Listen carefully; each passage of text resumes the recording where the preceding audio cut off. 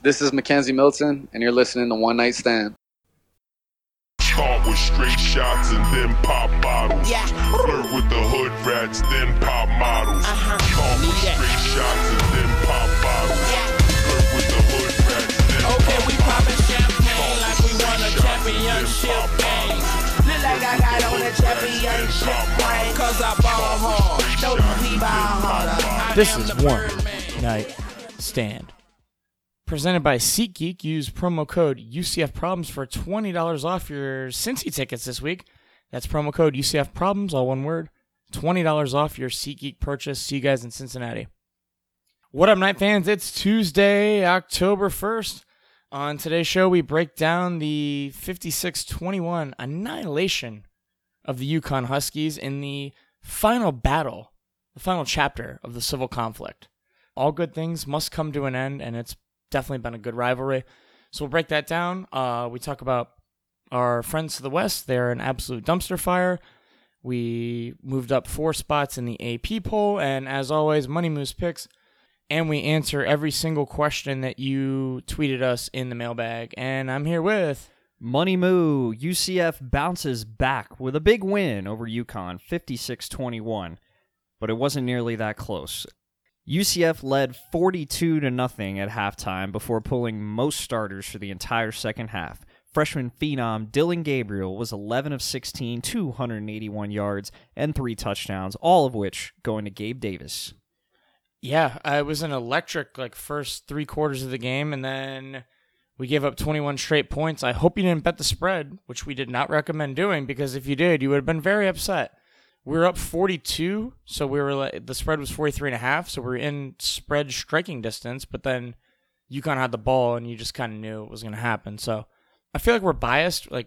Moo will say to bet UCF more than any other school, so if he doesn't say to bet UCF, you really shouldn't bet UCF. Yeah, just pass. Yeah. Never bet against UCF. I'll never tell you to bet against UCF. You can't lose if you don't bet. Right? Also can't win, though. Yeah, crazy game, crazy awesome game. Gabe Davis just balled out. That one touchdown that everyone keeps, the video that keeps going around where he broke out. It looks like he should have been tackled 3 or 4 times and then just open arms hug to the grandpa. Come on, man. Yeah, so watching that in real time, I just thought that was some random dude. Fan. I thought that was some fan. Oh, that's so cool. Imagine the story he's got. Well, still has a story. And I was it's his grandpa. When I saw that, I was like, dude, whatever he pays for the Field Cabana pass is totally worth it. Yeah, really. That was awesome. I mean, it's pretty much exactly what we thought. I don't know if you guys saw, I guess going back to betting, I said take UCF first quarter spread was minus 13.5. We're up 28-0, which is our biggest lead in the first quarter at home. But I feel like we always score at least 3 touchdowns and never give one up at home in the first quarter. I guess Stanford, what was that, 28-7 or something? But still. Yeah, overall, I think that the offense looked pretty good. Wouldn't you say? Yeah. And here's another thing I want to address, too, is, we had Squints on last week, and I feel like although we got a good analytical outlook of our offense over the last few weeks, it was kind of negative, and that wasn't the point. We just wanted to open people's eyes to what we were doing and how we thought it could get better.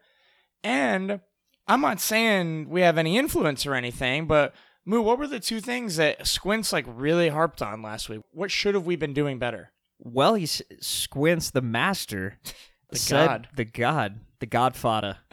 He said we should have been passing more on first down. Whoa, he might have opened some eyes. Normally we were passing 55 or 60% or something like that. I think he said even more. And the success rate was very, very low. I remember him saying the success rate of the run plays on first down was 15% or something. It's something not good. So what did we do this game? Well, our first 13 first downs, we passed on 10 of them. Now, I didn't count the first and goal we had on the 1 or the first and goal we had on the 4 because those are different. Right, yeah, those are pretty much run plays anyway. But I think we opened some eyes, man. I'm not gonna say Hypo listens to the pod, but maybe somebody that can get in his ear, someone loosely associated. Maybe it's just a very odd coincidence. That, George O'Leary? No. It's a very odd coincidence that, Squints came on and really harped on the fact that we needed to pass more on first down. The second thing, Motion. more motion. And what did we do? I had my eye on looking for motion, a ton of A motion. lot of stuff going on. Yeah, Big- a lot of people running around. Biggest case of that was on the AK 73-yard touchdown run. We had Hescock motioning to the left, which led the linebackers to shift more. Opened up the box To in the their middle right. area. And like I heard in the press conference after, AK said that the offensive line just parted the Red Sea. They really did. And Straight up the gut. He the went thing- 73 yards. And the thing is, you take Hescock out of the box, linebacker shifts over. That's one person that has to get blocked and gives him more room to run. It's awesome. So, is it safe to say Squints, director of analytics for UCF? Can we? I don't know why they haven't hired him. I mean, maybe they did, and he's just not allowed to tell us. He's got like a like a disclosure thing or whatever. You never know. But Anyway. no, that was amazing though. It was I've awesome. never met anyone that can break down plays like Squints before and just be so right about something. Yeah, I mean, it's almost like analytics are correct. Yeah, who would have thought? Yeah. No, that was awesome. Obviously, we knew we were going to win this game. It wasn't a matter of are we going to win it or not. It was like, are we going to win by like 20 or 40 or whatever? But I was definitely impressed with the kind of multiple looks we had on offense. And I never use this word, but other people have. They said we kind of look vanilla at Pittsburgh, and we were like the opposite of vanilla. There was definitely a lot more stuff going on. We're like strawberry or something. Any experience at this point for a freshman quarterback is good experience. Exactly. Every game he's going to keep getting better. And if there's one good thing to take away from the Pitt game, it's that he's faced all kinds of adversity already. We got that out of the way. He's ready to rock and roll for the rest of the season. Yeah, not to compare him too much to KZ, but you look at KZ's freshman year. Now, I don't think he had the players on the team with as much experience as he did in 2017 or 2018, but you tend to compare the freshman seasons, and I think DG is already a step ahead. Yeah. You know what? That's not fair to KZ, though, because we had a whole team learning a completely different system. We went from the George O'Leary 1950s basic offense to like the Scott Frost complicated stuff. We didn't have like a lot of senior leadership. It's not fair to KZ, but on paper, DG obviously having a better season. You throw KZ in as a freshman with this team around him, he might be as good. Yeah, no, I'm just saying, like, No, I get it. the future is bright. That's all I wanted The to say. future's great, It's looking dude. good. I mean, It's very promising. Like, if he was throwing a bunch of overthrows, freshman QB, if he had more than... He has 2 picks, yeah, but, okay, one of them clearly wasn't his fault when he got sacked halfway through the throw. the one that hit him, or like the ball didn't come Yeah, out and clean. the other one, okay, maybe it was his fault, but if you told me a freshman quarterback was going to go through 5 games and only have 1 pick, every day. I Take agree. it every day. And he's only gonna get better. That's right. Like, this is probably the worst we're gonna see him Yeah. ever. Oh, yeah. Probably. He's just gonna keep getting better. All right, so we could talk about him all day. Anything else you noticed from the game all around? One thing that kind of stuck out to me that's kind of been a trend, and not just spread related, but it does seem like we give up a lot of points toward the end of the game. Anything you think you can attribute that to, or? Well, yeah, I mean, we had our 3rd and sometimes 4th stringers out there. Even though I didn't bet the game, I would much rather have these younger guys, especially now that the redshirt rule has changed. You can play in up to 4 games. This experience is so valuable, It's very valuable. for these freshmen and even the people that are going to redshirt this year. Yeah. Couple of players that I saw in the second half that really stood out. Dude, Jeremiah Jean-Baptiste. This dude was all over the field. I think he had a couple tackles for loss, a couple nice solo tackles. He even dropped an easy pick that I wish he had back. Probably would have caught it 99 times out of 100, but he's starting to become my favorite, freshman, maybe breakout player next year. Sleeper pick. Another guy, Tatum Bethune, he caused a fumble on one of the carries by Kevin Mensah. Pop the ball out. Yep. And then on the offensive side, we met him at the spring game, Trillian Coles. Dude had a couple of electric runs. He's very shifty. Reminded me of Darren Sproles. What a name. He looked just like Darren Sproles on the field. But So I looked up his stats. So Trillian's 5'8", 180. Darren Sproles is 5'6", 190. He's just very shifty. His feet move all over the place. And Dude, his name. yeah, Trillian. That's an announcer's dream. It's like more than $1 billion. It's, yeah. I want to name my kid Kazillion. Is that? I don't even know what's after a trillion.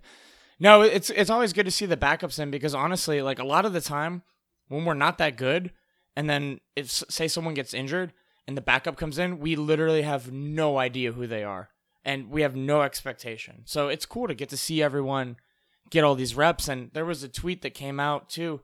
I think like 63 or 64 different players got to play in the game, which was by far the most we've had all year, which is awesome. Speaking of backups, I don't like that word for this situation, but technically, Daryl Mack is not the starter, so he is now the backup. He came in the game. I thought he looked good. What are your thoughts on him? Yeah, I just want to shake off the rust. He hasn't played in any games this year, coming off an injury. Perfect opportunity to just get him some in-game reps, get a little bit more experience under his belt. I mean, this is this dude's 4th game of action. It's crazy right? to think about that. I mean, this dude, Gabriel, has more in-game experience right now than Mac. Wait, really? Wait, I'm dead serious. I know you're right, but I have to think about that. Maybe? I don't know. No, I mean, what? He started ECU, he started Memphis, and he started LSU. Daryl Mack has had 3 starts. Right. Dylan had FAU, Stanford, Pitt, and UConn. Yeah. Right. Wow. Dude. I'm just saying. It feels like we're taking him for granted, but I'm not taking him for granted. It's just crazy that it all changed that fast. It just felt like it was like Mac's job for an extended period of time, and really it was only just the end of last year.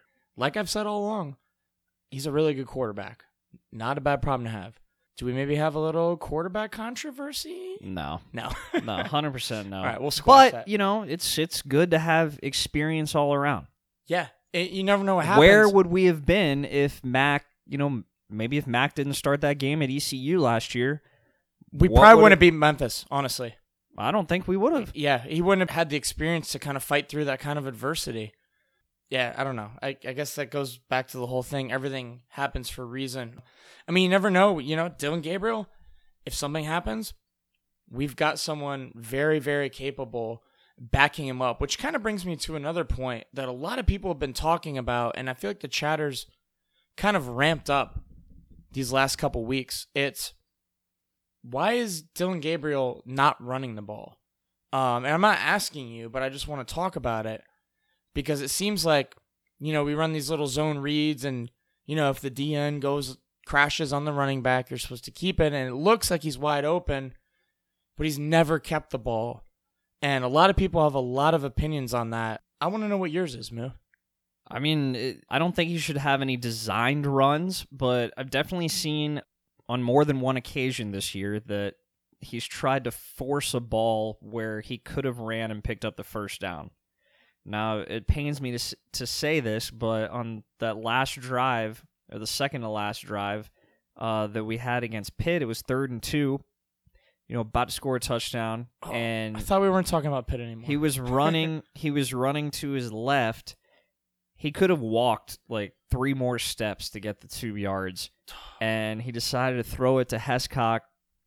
It was a little high, That would have hit the team total. Neither here nor there. But anyway, I just think he's either being told not to run or... So let's look at the big picture. Okay. A read option play, very simple. You watch the D end, whatever. If they take you hand it off. If not, you run the ball. Very simple. Clearly, he's not making his decision based off the DN because the DN is crashing every time on these plays, and he's not running the ball. So what does that tell us? He's told not to run the ball. He was committed to Army, which is like a read option, whatever offense. Yeah, that's true. And as a football player, that's clearly not the play. There's no option for him but to hand the ball off. So I think we should kind of look at the big picture, look, I get it. If it's open, you should take it. But if it's UConn, you should never take it because there's literally no incentive for him holding the ball to run the ball. There's none. We're going to beat him anyway. Other games, I get it. Yeah. But in UConn, I don't think so. And, I think it's pretty clear what our coach has told him to do on these plays. There's no other explanation that makes sense. It all comes down to experience, too. Maybe that 3rd and 2, maybe next year, he'll tuck it and run it. But it all comes down to being a freshman. They're still trying to figure out, kid's 18 years old, less experience than Mac. Just what he's done so far is unbelievable. Dude, he was born when we were in 7th grade. Or I know that. We're not even that old. It's just crazy. Yeah. I think he's doing a fine job. He's doing an incredible job. He's I doing don't a think great we could have job. asked for anything more. You were higher on him than me before going on into the season, but if you would have told me how good he is now, I would have settled for half of that. He's a true freshman. Same. He's a true freshman, so whatever. We're fine. I mean, if this is the worst problem we have, he's not running the ball. Whoop-de-doo. Whatever. All right, let's move on. So wait, we didn't talk about the defense. Let's talk about the defense a little bit. Okay. So the first string defense looked very solid. I'm going to tell you, they looked hungry, man. Lights out. 2 picks, one of which returned for a touchdown by Neville Clark that I jumped up and down a lot for that one. That was exciting. I loved that one. Someone dropped a wide open one, too. There was 2 or 3 that they dropped that I wish we could have had back. Anyway, we did good on the run stuffing. Still a little bit of a challenge for us to get pressure on the quarterback, but it's just something else to work on. We can't be great at everything. I get that. It's week 5 and first string defense didn't give up any points. Yeah, mobile quarterbacks are gonna always give us trouble. We saw it LSU. Burrow not that mobile, but he can move around. Obviously, the Pitt guy, kind of mobile. Hopefully, we can adjust and make up for that. So we'll just have to see. Yeah, and last year they told us that Desmond Ridder, the Cincinnati quarterback, was mobile, but really just shut his ass down, dude. Yeah. I don't know. I was so scared last year of Cincinnati. Just game day, all the hype. I was like, whoa, we're getting too hyped up now. Got to stay humble, stay humble. Instead, we were oh god, better they than were we horrible. Thought. Yeah. But I think a lot of that had to do with home field advantage, which we're not going to have this Friday. I mean, I'll be there. I'll be as loud as I possibly can, but nothing can replicate what happened on those first 2 plays in the Cincinnati game last year. That was goosebumps, oh crap, we made it, so much emotions going in at once because, we've talked about it before. They throw that flag, and it's we did that. I was a part of this. Oh, and that brings me to another thing. So I was talking to someone that was at a Seahawks game, and apparently they have a running tally of false starts. So it goes up, say there's a false start, and they're obviously loud on every defensive possession. The number goes up. It ticks up from 391 to 392, and it just gets everyone even more bonkers. Ah, that's a good idea. We need that. We need that. That's a great idea. Danny, you hear that? All right, good. Yo, Danny, you there? No, but seriously, the home field advantage played a huge factor. We got out ahead early against them, and they really had no chance.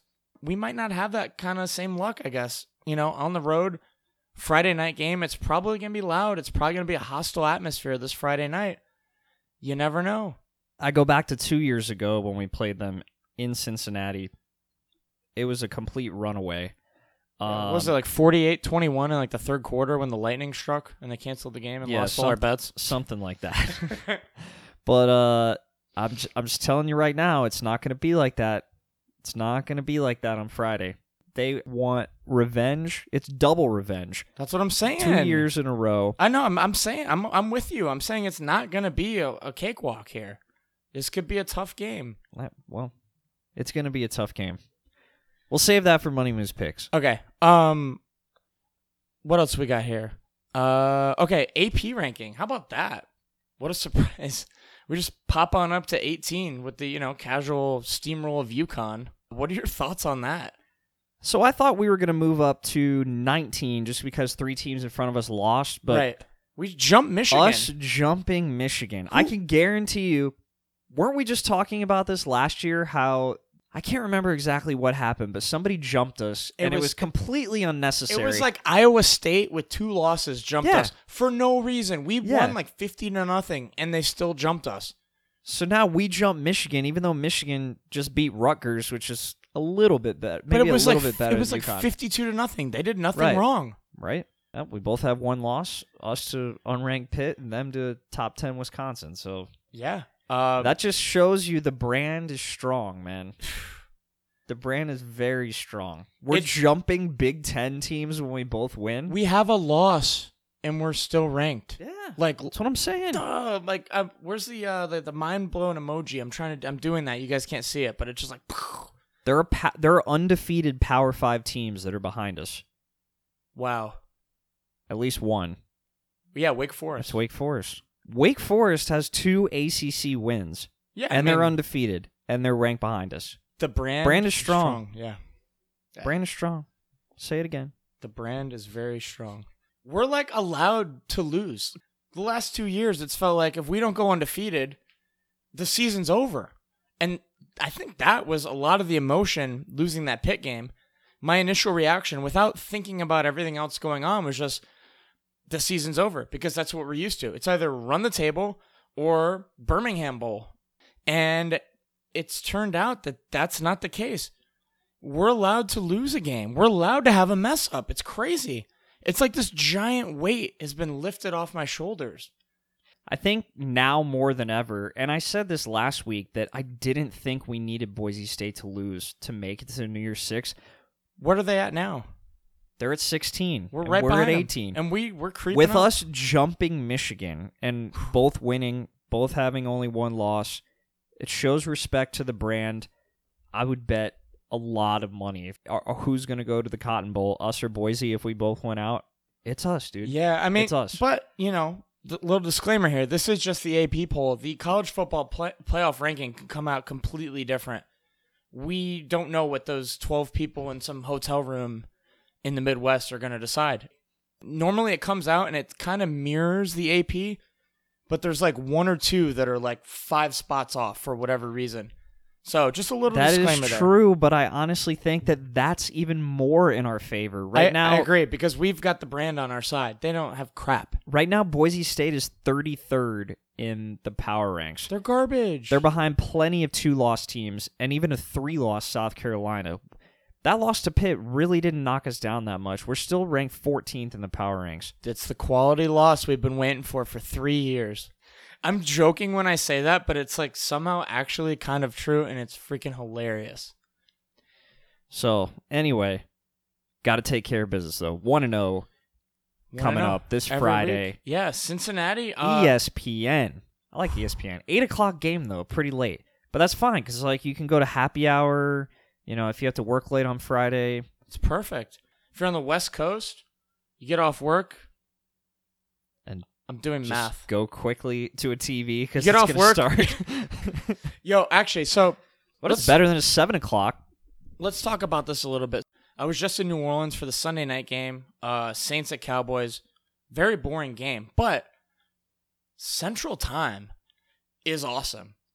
Everything starts an hour earlier, but you still have games go kind of late. I feel like it's the perfect mix between, well, obviously East Coast and West Coast. But what are your thoughts on the different time zones? I think any time zone other than the East Coast is awesome.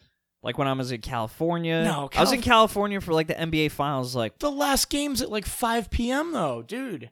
Like, what if you have a bad day gambling and it's like 7 p.m.? No, but it's better because you just wake up and football's on. It's on at 10 though. Like, it takes me a couple hours for my brain to get. I don't know. Central Time. I'm hooked on Central Time. Mountain Time. Maybe sleeper pick. Yeah, maybe a good pick. I don't know. Broncos games started like 2 o'clock. It's perfect. I don't know. Dude, I'm in no shape to do math right now.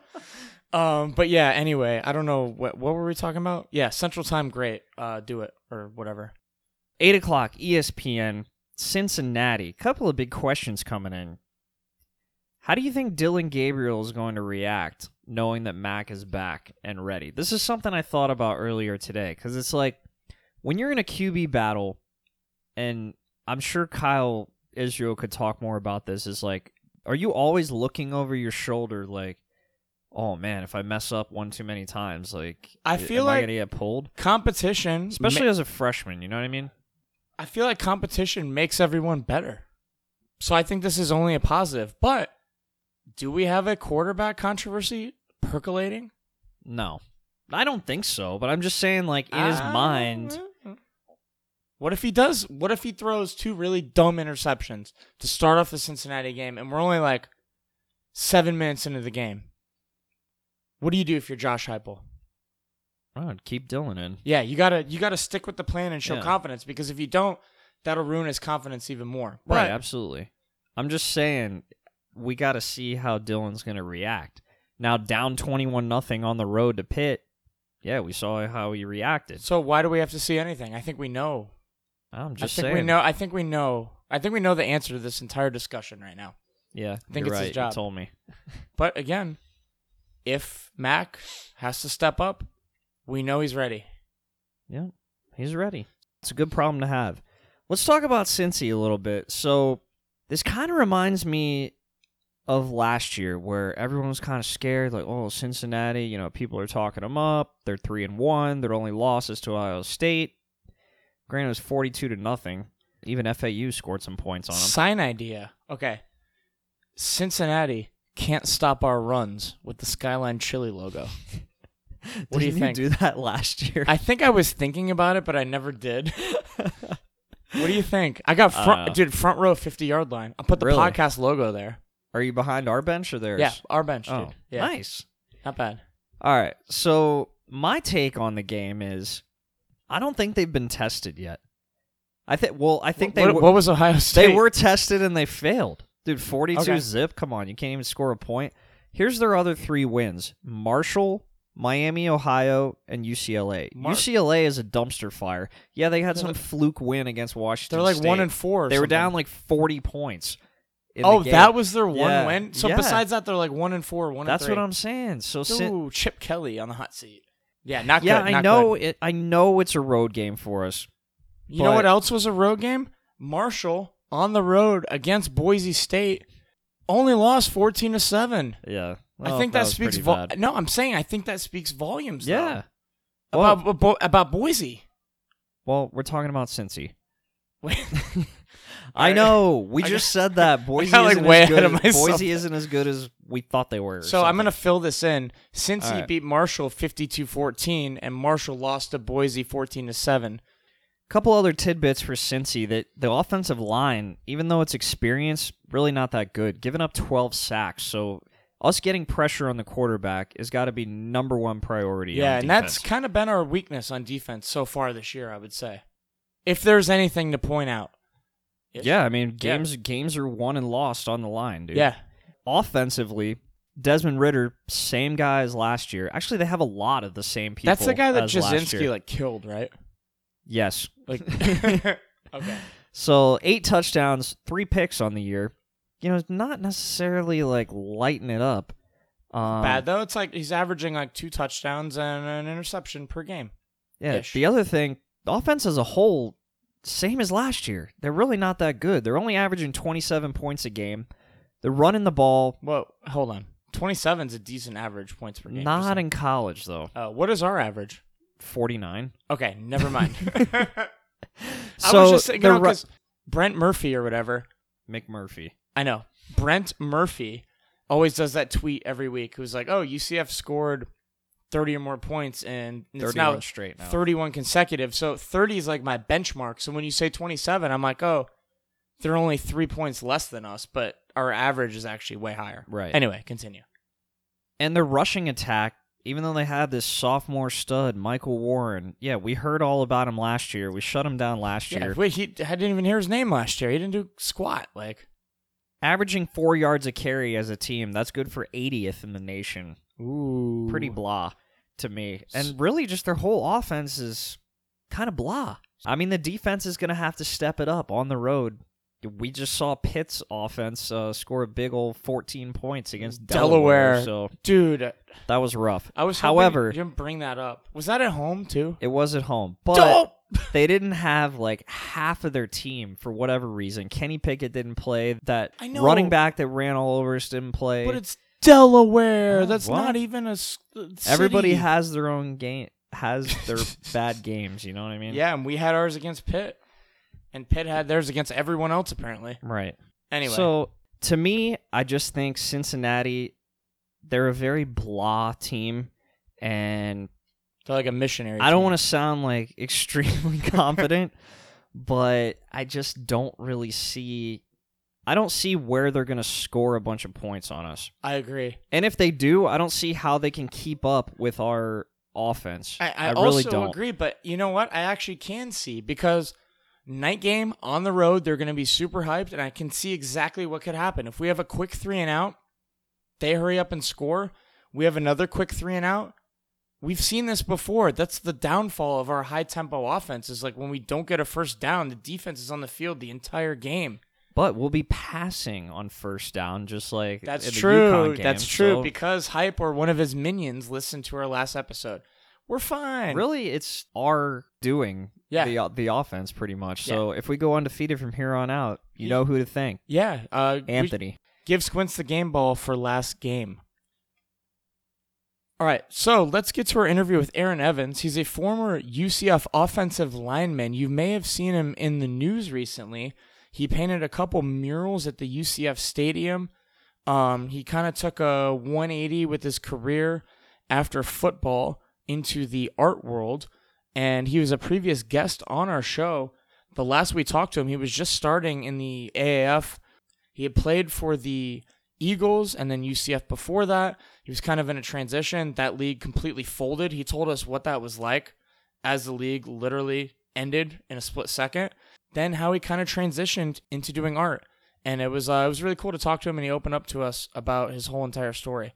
So I think you guys are really going to like this talk with him. Let's do it. All right, we're here with Aaron Evans, the former offensive lineman for UCF and the Orlando Apollos, and a brief stint with the Eagles last year. What's going on, man? What's up, man? Happy to be here. Thanks for having me on. Yeah, thanks so much, dude. So the last time we talked, you were still playing football, so let's talk about that first. What was it like playing in the AAF for Coach Spurrier? Honestly, it was really fun. It was a little disorganized and chaotic at times, but it was a good experience overall. I enjoyed my time playing. It was cool to be able to play next to Chris Martin and Jordan McRae. That was such a cool experience from being a freshman, and they were seniors, and then being able to play next to them. So you never really got to play with them, like? Yeah, so I never got to play with him. So it was really just like, it was an honor to be able to play next to him. That's awesome. As That's an really older cool. player and stuff. It's like time traveling. Yeah, that's really cool. I never even thought about that. So playing on the Apollos, obviously we all know how that went down, but what was it like from your perspective? Can you give me like kind of like a play-by-play or something? Because like there were kind of rumors of it, and then all of a sudden one day it was just like, all right, it's over. It was, we all sort of were hearing murmurs of it, that like that someone might be pulling their money and blah, blah, blah. And they were just always joking about it, like, because there were some other financial issues where we didn't get paid the first week or whatever. Right. And we were just sort of like all like cynical, I guess. And then we were at walkthrough the day it happened, and they were like, all right, get dressed and go to get dressed. You have 5 minutes to get dressed and come back out ready for practice. And so we were in the locker room getting dressed, and we were all hurrying to get dressed. And the head of the team, Tim, he walks in and he's like, all operations cease right now. Everyone pack your stuff up and go home. And it was literally just like that.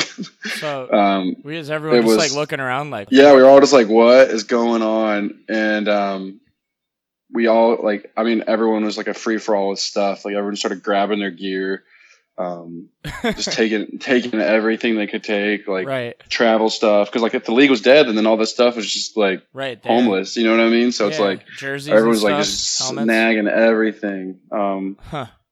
So it was just like free for all. It was a little chaotic. It was just a really weird. It was like a in the closing, because we had like a closing meeting after they kind of like told us that everything was done, and like Spurrier got up and talked, and he was like emotional, talking about how like you guys like really helped me go out as a champion because of his past and stuff, and Yeah. being able to like kind of send a legend out, you know. Yeah, It was that was an honor in and of itself. That's really That was cool. such a yeah, that was a cool experience. That was probably one of the more profound things I got from it.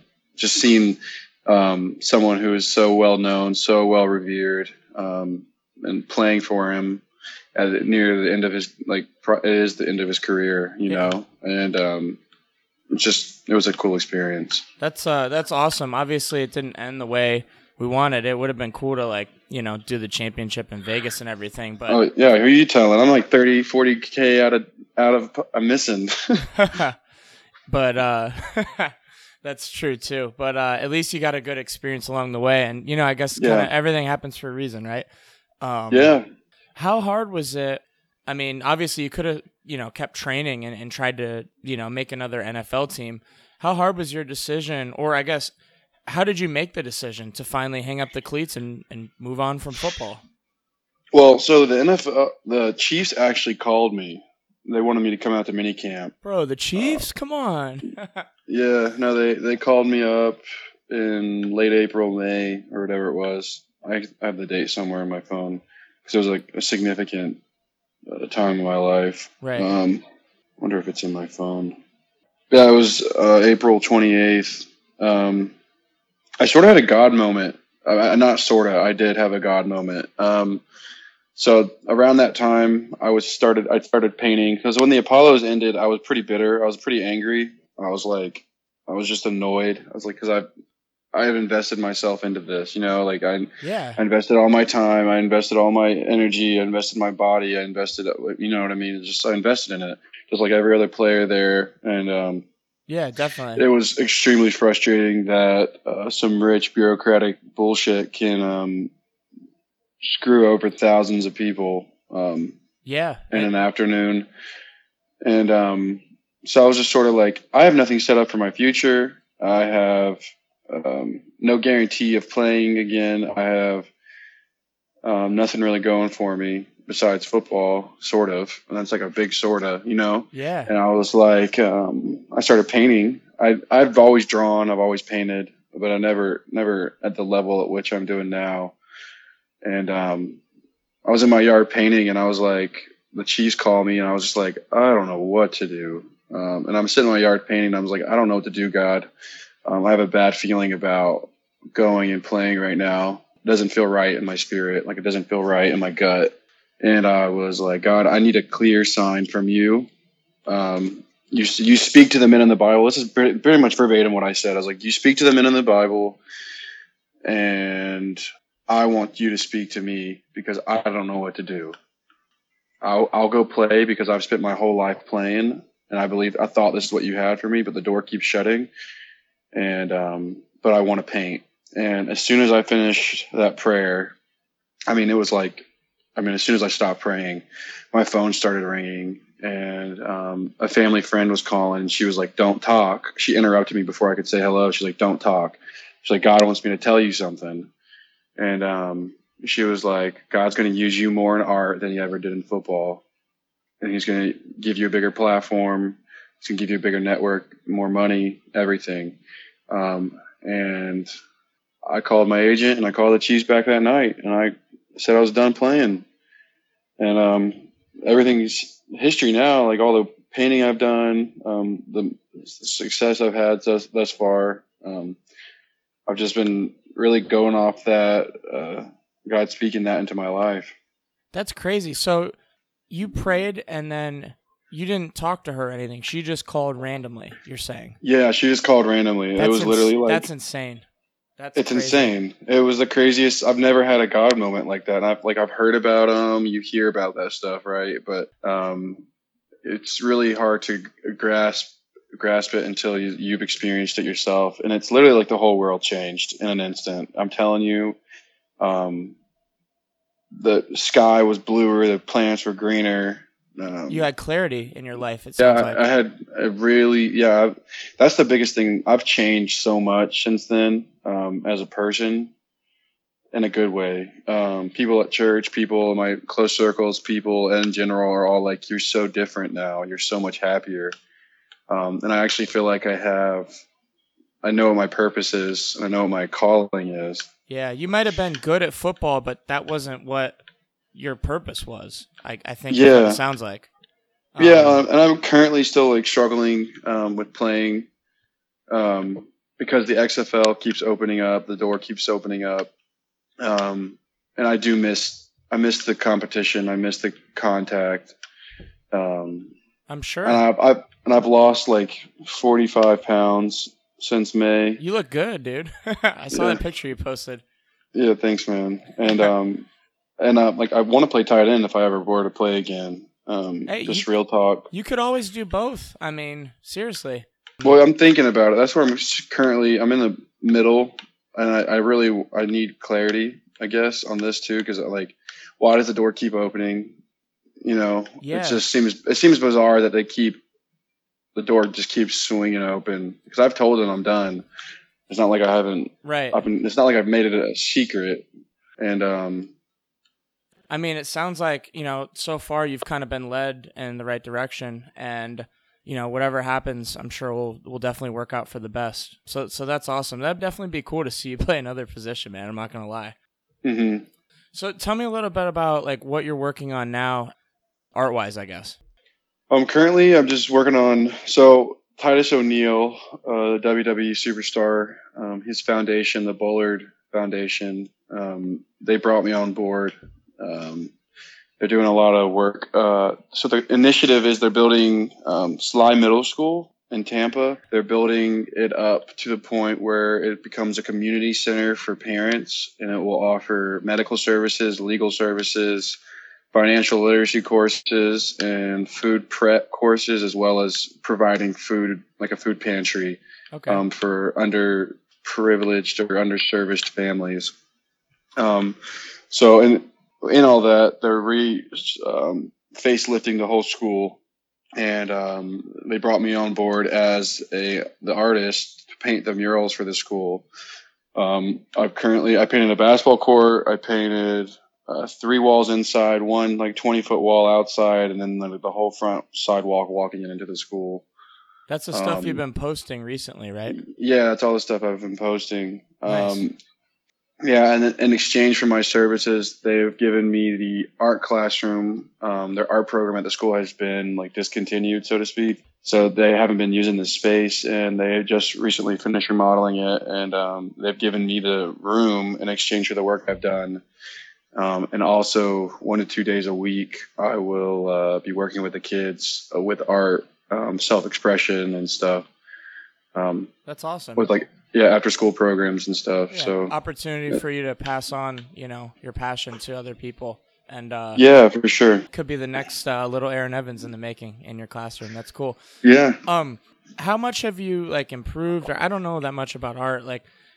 Since you really decided to make this your full-time career and passion, were you always this good, or tell me a little bit about your background, I guess. I've always been pretty solid at drawing. I didn't really start painting until I've painted here and there growing up, but I've never painted like I am now. And I didn't really use color at all until a year and a half ago.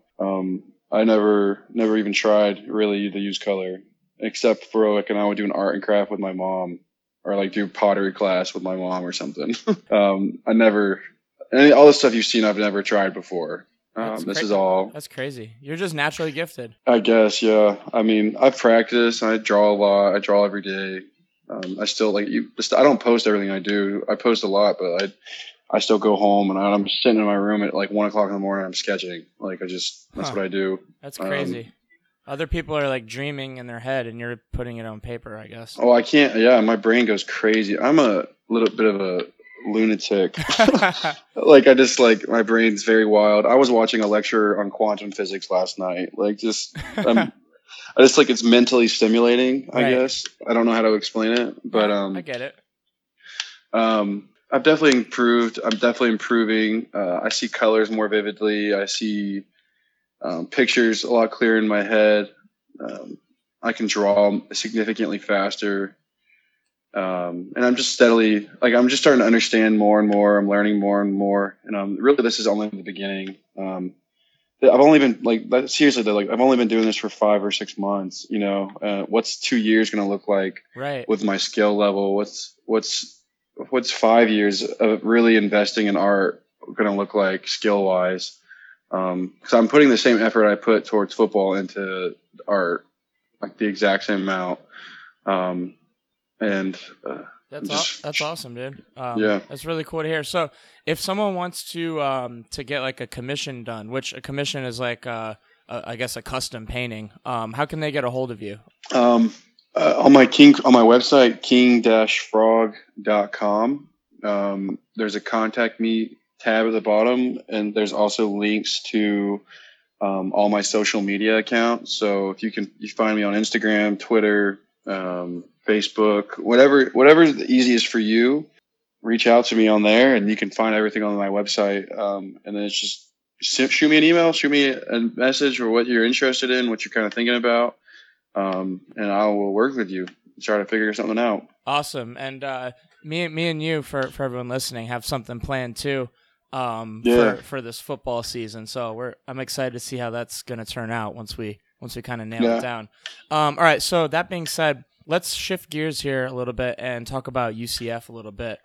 I've been saying that this might be our best team ever, but what are your thoughts on this year's team from what you've seen so far? Well, going into the season, I wasn't really sure what to expect, just being fully transparent. Yeah, part of me was wondering if the success we had last season was more trickle down from Frost. Just sort of, he inherited the culture. Heupel inherited the culture, and he was just sort of riding that wave while it lasted. But seeing the team and how dominant and how physical, how explosive, how aggressive they're playing, this team is pretty impressive to watch, to say the least.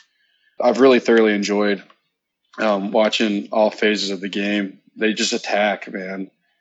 Like, this is a top 10 or greater team. This team is ridiculous, honestly, right now. I agree, man. I agree. Making Stanford look like that.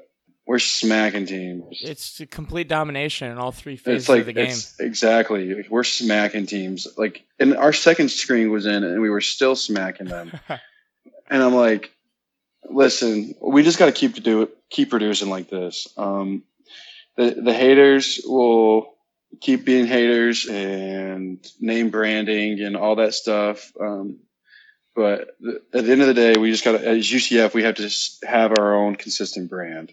I agree. And, it seems like since the Stanford game, for the first time, the narrative has actually shifted. People are like, these guys are actually legit. I mean, even Feinbaum said it. I think they're seeing it. They're just seeing, like, if you just watch what's happening on the field, they're not fluke plays. We are just smashing teams. Like, we're literally, like, honestly, like, the standard that we should be shooting for is Alabama. Like, the caliber we should be shooting for is Alabama, because Alabama is consistently a powerhouse school. Consistently. No matter what year it is, no matter what, they're consistently really, really, really good. And honestly, that's the brand of football that I think UCF is building. The size we have, the level of play, the speed we have. I mean, all facets of the game. The receiver core we have right now is ridiculous. All the skill players, the running backs too. Literally everything. And like the fact that we lost our pride and joy, our star quarterback, like Kenzie, and we're still smacking teams. That's really impressive to me. It's just, you're right, man. It's just crazy. And you look at, when you say we should be on the Alabama standard, what's crazy is that we're doing this. Not that I think the rankings mean that much, but these are all, air quote, 3-star recruits. We get maybe 1 4-star per year. And we're playing at, like you said, definitely a top 10 level. I mean, there's anyone that thinks we're not a top 10 team has not watched us play and has not watched any. Not at all. Games. Or they're just doing the normal politics, bury your head in the sand, politic. Like, oh, it's UCF, they can't. But like, I it's agree, just though. it's ridiculous. It's really ridiculous. I'm so tired of Florida and FSU and Miami and I mean whatever other schools. Just we're the best school in the state of Florida, hands down. We would smack every team in Florida right now. I agree. So this brings me to my last question, but I think I might know what the answer is. Who would win between the 2017 team, UCF, and the 2019 team? Oh, 2017. You might be a little bit biased in that, though, right? I'm biased, but no, we were stout then, though. If you think of, like we were a really good team that year. I remember like at the Cincinnati game, and we were just crushing them. We scored every single drive or whatever. That was nuts. You know what I'm talking about? Yeah, and then the game got cut short in the third quarter, and I lost all my bet. I had so much money on that game, and none of them counted because for the bet to count, it has to make it to the fourth quarter, and they stopped in the third. Oh wow. Yeah, that's tough. But no, I remember sitting there at like halftime, and I was looking at my O-line coach, and I was actually angry. I was like, "Are we really that good?" Like I was like, I couldn't believe, like it was crazy to me. Yeah, like we were just doing whatever we wanted. That was one of the games where I like started to realize I'm like, wow, like this season's really gonna be special because we were just tossing it. Like you said, it was almost a touchdown every drive. I think they couldn't stop us at all. No, I think we didn't score one drive, and it was a field goal. Oh, so that's a loss. That's a bad drive. Yeah. That's funny. Well, hey, dude, thanks so much, man. This is a really awesome interview. Definitely wish you the best in whatever you end up doing, whether that's taking another shot at football or just doing the art thing because you're extremely gifted at both. So, yeah, best of luck. And like you said before, if anyone wants to hit you up for some art commissions or anything, it's king-frog.com, right? Or you can, yes, sir. Or find him on Instagram, Twitter. It's not that hard. So, yeah, thanks so much, man. Go Knights. Go Knights. Thank you to Aaron Evans for coming on the show. Sounds pretty cool, like what he's doing. I kind of want him to do like a custom painting for me. I don't know of what, maybe Definitely. a dog or me riding Nugget. That would be a cool. Yeah, not photo. Not weird at all. You on a miniature animal. Wait, cow on horse? There's some kind of joke there. I don't know. I'm drawing a blank. Anyway, definitely check him out. Find him on social media. He's doing commissions. Even if you just follow him, he's always posting stuff on his Instagram, like what he's doing, the murals for the school. He did a really nice commission for a very dedicated Knight fan named Britt that came out good. So, yeah, definitely check him out. All right. It's time for our favorite segment, Money Moon. Picks of the week. Good vibrato there. Yeah, I don't know what. All right, guys, 2-1 again. I'll take 2-1. 2-1 all day. Every single week. Free money. They're printing money. 2-1 again this week brings my overall total to 9-6, 60%, keeping on with the total from last year. So my two winners were Notre Dame, which you were fully against, the -11. I actually bet it, though. I bet it. And then I think one of the easiest winners I've had in years, Penn State -7. Did not bet that, but I bet Wisconsin. Winning 59-0. Yeah, what I saw that score and I'm like, is this an error? Like, is the app like messed up? And my one loser was Big Whiskey, Wisconsin, letting me down. You know, I actually watched the entire game. They had a chance, man, there for a while to cover. They were just winning, and they were just playing like almost, I don't want to say like scared not to lose, but they like weren't playing aggressive. They're just playing. They knew they were going to win. You never thought Northwestern was ever going to come back in that game, but you never really thought they were going to cover the spread for a while. What I didn't account for was Northwestern's offense being so bad, but they also bleed the clock. Yeah. And I feel like the time was just ticking down, and there wasn't enough time for us to do anything. And oh, well, it happens. Can't be perfect. 2-1. We'll take it. All right, what do we got this week? So before I go on to my picks, which I have a bonus pick this week, 4 picks. Hey, first time in a long time. Just because I feel so confident about these picks. I just wanted to talk about UCF for a little bit. I left UCF out of my picks for last week as we saw the line fluctuated anywhere between 42.5. We still should have covered, but we should have. But, you know, you have to take into consideration Garbage time. We can't a control lot of garbage time, right? We were up 56. The spread was locked in, but once you put backups in and the game's out of hand, you cannot control what happens on the field. Exactly. That's why you don't bet games like that. So very good point, Moo. That was a great example. That's why I told you all to pass. I did not listen. It happens. So, you know, we'll go on to this week, but I'm going to say it again. Oh. UCF, I think it's down to -4. I got -4. Wait, should I not have bet that? I'm going to tell you guys to pass again on betting on UCF. Look, I know we renewed our confidence with UConn, but Cincinnati, even though I just said a bunch of bad stuff about them earlier, they are a good team, and I'm a huge advocate of home field. Yeah, especially Guys in college, especially a Friday night game, prime time. This is their Super Bowl. ESPN. This is probably their biggest game of the year. I get it. It just, home field means so much more in college, and you see it all the time. It's like, you know, top 15, top 10 teams will lose. Look at what happened to Clemson earlier this week. Yeah. They go on the road to North Carolina. That wasn't even that far. Remember It was one state over. You remember Ohio State, Purdue last year? Right, Same exactly. exact thing. And, you know, it just... Teams just get this fire lit underneath them, and it doesn't matter what they've done all season or how good or where they are in the power ranks. For that one game, They just get up. They just get up and they give it their best, and it catches other teams off guard. I definitely get what you're saying.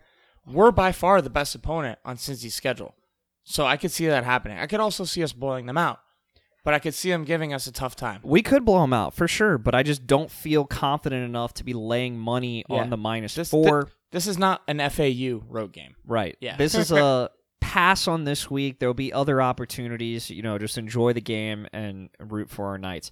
Another big factor that I take into consideration is I have a website where I can see big bets coming in across the world and in Las Vegas. A big negative is when a lot of tickets are being written on a certain team, But not money. but not money. That constitutes a public bet. And Public Joes. usually the Stay public away. loses. House always wins. Just rule of thumb. I know it's still early, but this is a huge disadvantage for UCF in the betting markets, at least. 63% of the tickets, but only 26% of the cash. Usually it's 50-50 on a 50-50 game. That means the pros The pros are on Cincy +4. The Joes, the public, they see UCF, big-time scoring. They've covered in, I think, 3 of the 5 games. Should have covered in 4. Yeah, you know. Should have won all 5, but that's a whole other story. No, I get I it. still think we're going to win the game, but I'm almost highly highly suggest don't take UCF. You should, unless you're super confident, then you shouldn't bet in a game. Like, yeah, the bet might have won, but if you weren't super confident, don't bet it. You don't have to bet on Right. every game. So I get that. Nope. We only give winners here. I We're think we're trying going to to only blow give them winners out, here. but I think there's a possibility that it could be a close game just because of the circumstances. Personally, I think it's going to be till the very end. I want them to be able to carry Dylan Barnes off the field with a 50-yarder. Don't put me through that, dude. I'm going there in person. I can't, That's my going to be awesome. cardiovascular Yeah, but you're in the system cannot front handle row. that You could just jump right over. Hey. No. Dude. If you make it till the end of the game. 42-10 UCF, book it. Anyway, let's get to your picks. Yeah, rambling too much. All right, so the first pick this week, we're going to take Oregon -15.5 at home against Cal. What, do you got something to say already? I just want to hear what you have to say first, and then I'll kind of give my little analysis.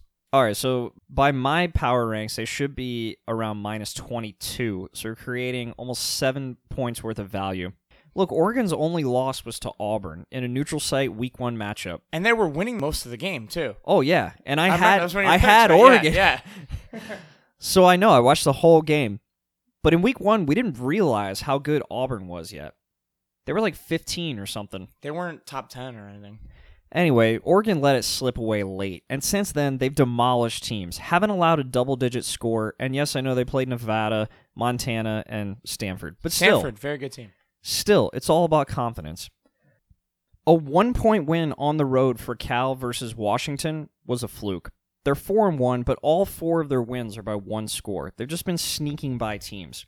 This won't happen, especially at home. Another thing is their quarterback's hurt. Cal's quarterback, Chase Garbers, injured last game. I don't know if you saw that play, but after the play, it's all over Twitter. He's like walking down the sidelines. I think he hurt his like elbow or his shoulder, and his teammate comes up and like slaps him on the injured shoulder or elbow. I did not see this. Yes. Not Saying good. like, yeah, man, let's go. And he slapped the injured arm or shoulder or whatever. So that probably put him out another 2 weeks. Made it worse. You look at the backup, almost no experience whatsoever. The backup's terrible. But Oregon at home, give me the Ducks minus 15.5 all day. So, a couple things for me. Justin Herbert, he's on his like NFL audition. He could possibly be the number 1 overall pick. And not saying that any college player or team never plays their best, but like, you remember when the Ravens made that playoff run and Joe Flacco won the Super Bowl? And he was in the last year of his contract. Joe Flacco was perfect those playoffs. And all he did after that was stink it up. There's something to be said about players playing for, whether it's a draft spot or the next contract or something, it definitely elevates their game. And I really think that we're going to see a lights out game from him. Plus, for some reason, I still like Oregon because of the whole Scott Frost and the uniforms and stuff. I feel like that trickled down to us somehow. So I'm with you on this. Oregon, let's take them. Let's go. All right, my next pick. We got to run through these quicker because I got 4. All right, I'm going to take Texas Longhorns minus 10 at West Virginia. Look, this is going to be quick. West Virginia, they can't score. Average 25 a game, good for 94th in the nation. Texas, it is their first road game, which has me a little nervous, but Sam Ehlinger is experienced enough. Shouldn't phase him. They're fine. West Virginia is like East Texas. They're like right there. Yeah, West Virginia really on a downturn. Lost Dana Holgerson. Can't recover from that. They only beat James Madison at home by 7. Texas, 10 points in college is nothing. Take the Longhorns. I agree with you 100%. Third pick of the week. I'm taking the Troy Trojans plus 25.5 at Missouri. So they're a big underdog. Huge but you're thinking underdog. they cover. But I've picked a huge underdog before when I picked Houston against Oklahoma and they won. That's true. So Troy plus 25.5. This should be closer to like 18, so another game of a touchdown value. Troy's 2-2, but both of their losses are by 1 score, and they'll keep it close. Look, they're not going to win this game by any means, but 25.5 is just too much. They average scoring 41 points a game, and you're giving me 25.5? That's a straight bargain. And Troy's one of the best. They're FCS, right? No, they're in the Sun Belt. They beat, who did they beat? Like LSU or something 2 years ago? Yeah, They're one of the better, like, lower Yeah, level teams. No, right? I agree. Plus Missouri, I feel like they still haven't fully recovered from losing Josh Heupel. Probably not. Yeah, their offense just has not looked the same. So I'm with you here. And Missouri is coming off a bye week, but they've been at home for 3 straight weeks. So that really doesn't, I feel like a bye week. Does that include the bye? No. So really they've been home. Having a bye week after being away for a long time. Half their team has huge probably thing. never left the state of Missouri or whatever. Missouri. Well, they're not going to this week Wait, either. what did I just say? Missouri. I did. He's tired, folks. Yeah. So anyway, off of their bye week, 3 straight weeks plus the bye week. They haven't left the state of Missouri in 4-5 weeks. You know, they're just too comfortable. And why do you want to beat Troy? They just want to get out of here with a win. You know, why do they need to beat them by more than 25.5? Exactly. They could even get up by a little bit and just be comfortable Answer and still is never cover. They don't. Take Troy plus 25.5. It's a lot of points. All right, what's your last pick? Last pick is the Miami Hurricanes minus 11.5 at home against Virginia Tech. Look, this is Virginia Tech's first road game in over a month. They're coming off like we just said that. Right. Well, yeah. Dude, I'm telling you, home and road, it's huge. Yeah. 60%. Look at it. You're right. Do I not pick winners? You do. No, I'm not questioning you. I'm just saying I sense a theme. But that's good. Last week I watched this game too. They came off a drubbing at home by Duke. They lost 45-10. Wait, Duke sucks. I know. They're not. So we're taking Miami. Get out of here. That's free. So Virginia Tech 2-2, and their 2 wins against Old Dominion and Furman. Those don't even count. Right? Yeah. They're -8 in the turnover margin. Can't hold on to the damn ball. And Miami's defense is going to eat that turnover chain. And the knuckles. coming out. Miami's actually good. They're raw, but they're good, and I feel like they're on the up and up. They're good because they're battle tested. Yeah. Look, they played Florida, but we didn't realize that Florida was supposedly a top 10 But it doesn't team. matter. Virginia actually sucks, or Virginia Tech actually sucks. Right. Yeah. Also, Miami's played UNC, who almost knocked off Clemson. So they're Miami, battle tested. They've come off of those 2 losses, won 2 in a row. Their defense is solid, 6th best rushing defense in the country. Could be a lower scoring game, but I'm still going to take Miami as the big favorite, minus 11.5. Let's recap the picks real quick. We're taking Oregon at home, minus 15.5. Texas, minus 10 on the road at West Virginia. Troy, plus 25.5 on the road against Missouri. And Miami Hurricanes, minus 11.5 at home against Virginia Tech. Let's get that money. All right, last up, we've got our mailbag. Thank you guys for all your submissions. Our first question is from Golden Knight, the second. 2-part question. What's the most satisfying food you've had while drunk? And who is the most notable UCF football player you have in your phone? Well, most notable football player, I'll go backwards. So second question first. Most notable football player I have in my phone. I do have a picture with Gabe Davis. No, I think he means like contact information. Oh. No, I don't have anybody. I don't know anybody. I got a picture with Gabe Davis All right, that counts. at the USF game. We were in the front row, and he was walking over, and I threw him my cell phone. I was like, "Yo, let's take a selfie." Yeah, it's actually pretty cool. And he was like, "Yeah, sure." And then I got to meet Traquan at the spring game. I actually talked to him for a long time. I remember that picture too. So that's cool. That's about it. What about your favorite drunk food? Favorite drunk food? Around UCF? Lazy Moon. Especially back in the day. Dude, they were open till 3 a.m. too. Even the inside part, not just McDonald's drive-thru or something. Boxcar Willie. Yeah, I mean, so good. I could use a pint of PBR So good. slice right now. All right, so most famous UCF football player on my phone. I have Bortles' number, but he changed it. So I don't know if that counts. But I'm going to go with that. My favorite drunk food? That's a tough one. Gringos. I mean, come on. It's classic. And now they put one at UCF, so it's even more available. Not that I'm ever drunk at UCF. But anyway. All right, what do you got next? This one's from Vince Jura. Will Gabe Davis stay another year since his brother will be on the team as a freshman tight end? So as soon as you started asking that question, I just want to be like, no. But his brother Jordan Davis is a 6'5", 250-pound incoming freshman. Right. That's a 2020 UCF commit. That's another angle I've never considered. I'm still going to go with no because he's going to be a very high draft pick.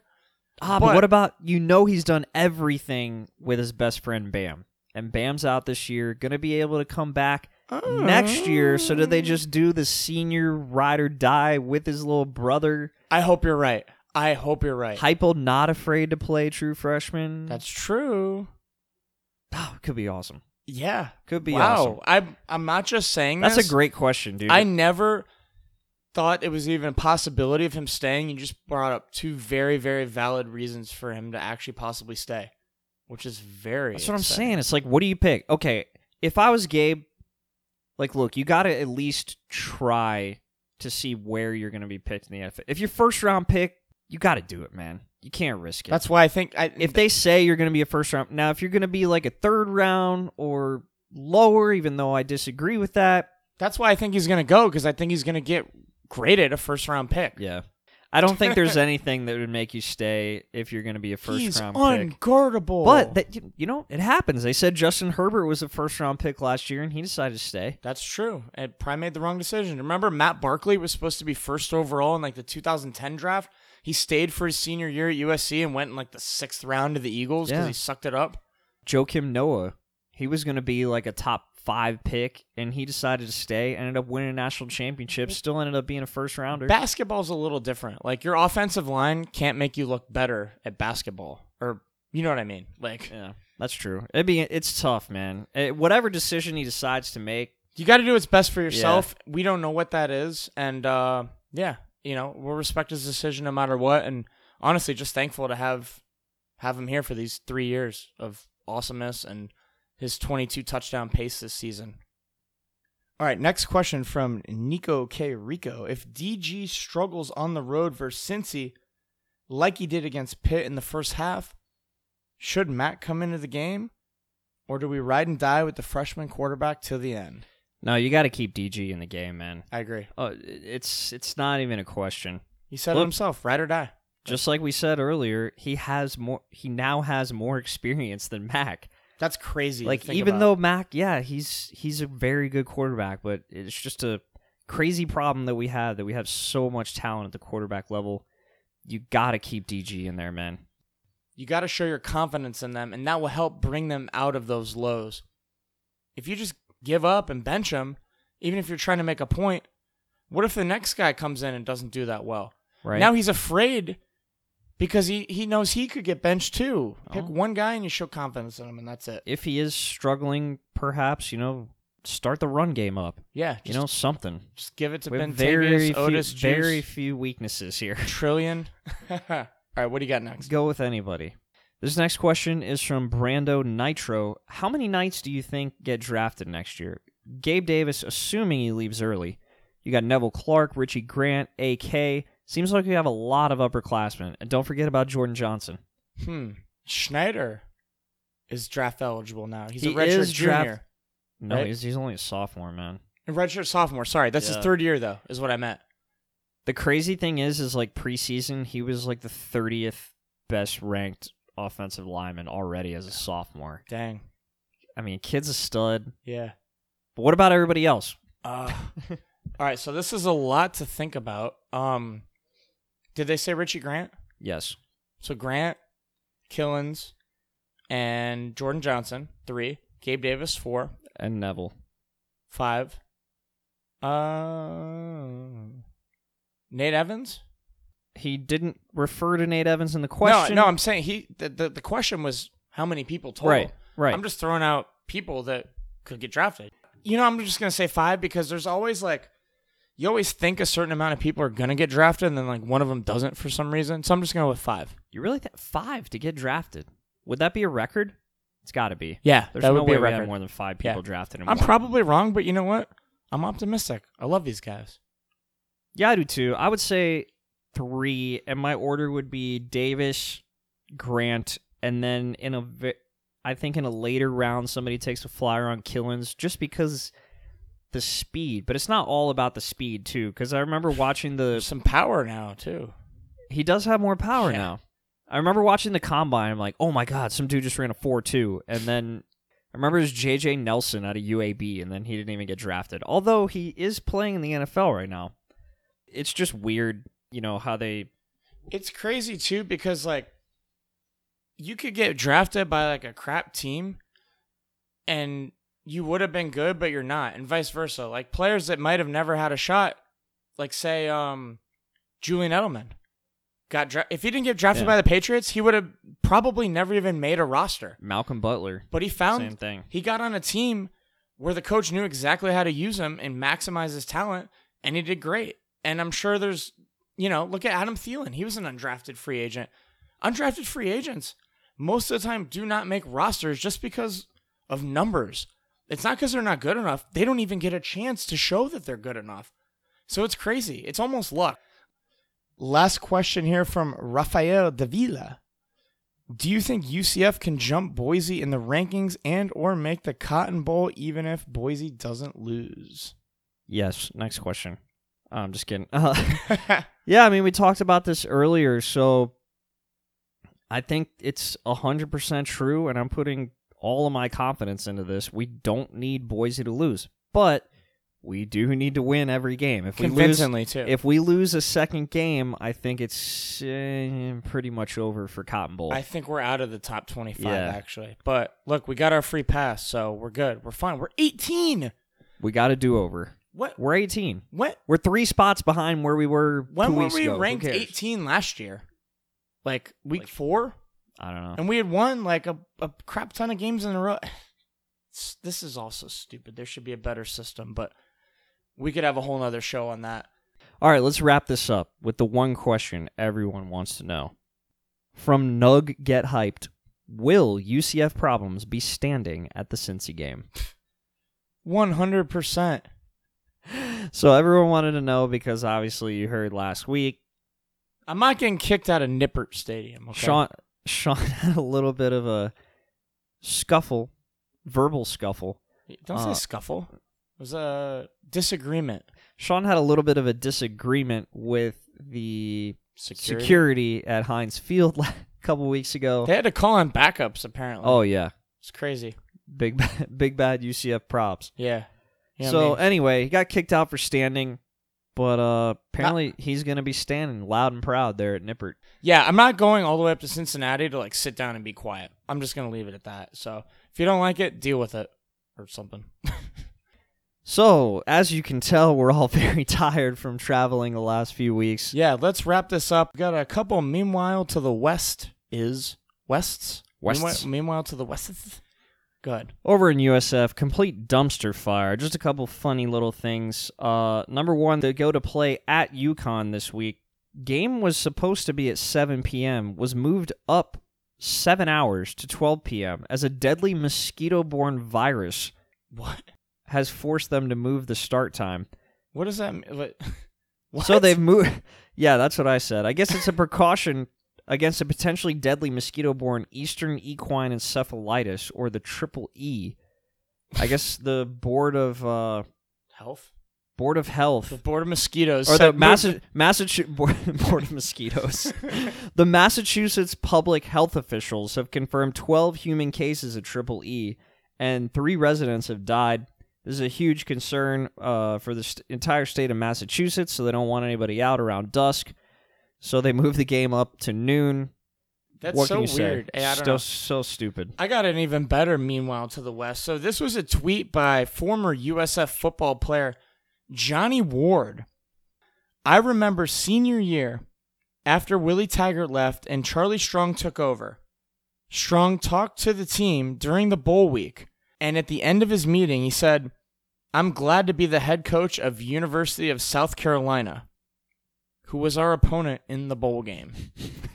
Hashtag, we booed him up out of here. Wow. That was somehow funnier reading it out loud. I have no words. Charlie Strong, although I feel like we need to applaud Charlie Strong because it just makes USF look so bad. He's the worst coach ever. He really is. And it's think about it. He went from Louisville, he took the Texas job, failed miserably. He just took the paycheck at USF. He is so checked out, and it's very, very, very evident. He doesn't care. Their entire fan base is calling for him to get fired, and I feel bad. I've been there. I started the Fire George petition. I get it. When someone's checked out, you feel helpless. Wait till they lose this week and make our UConn win look even better. It's funny because USF football is at that point. It's kind of where FSU is. They want to lose because it expedites the firing process. Any win, it stretches out the inevitable firing longer.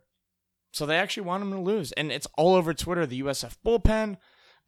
Some person I follow is USF Fan of the Year. I mean, it's like unanimous. Everyone's out on Coach Charlie Strong. And yeah, hate to see it. Hate to see it happen. Hate to see it. All right, you got anything else? No, that's it. I just want to wish good luck to our Knights traveling up to Cincinnati this week. Thank you. The fans as well. Be loud, be proud, stand up, don't get kicked out. And follow my picks. If you don't follow me on Twitter, I also send the picks out on Twitter at MoneyMooUCF. And if you don't follow UCF Problems on Twitter, what are you doing? There's no way anyone listens to the podcast and doesn't follow me on Twitter, right? Not being cocky, but like I feel like... I mean, maybe there are some people that don't use Twitter. Maybe our podcast has like grown its own little following. I don't know. Could be. I don't know, just saying. So yeah, follow, subscribe, leave a comment, tell your friends. I'll be going to Cincinnati. I have no idea what's going on. Hit me up. We'll find something to do. We'll bar tailgate or whatever. I've heard Cincinnati is really cool. Might make a sign for the game. We'll see. I think that's it. Go Knights. Charge on.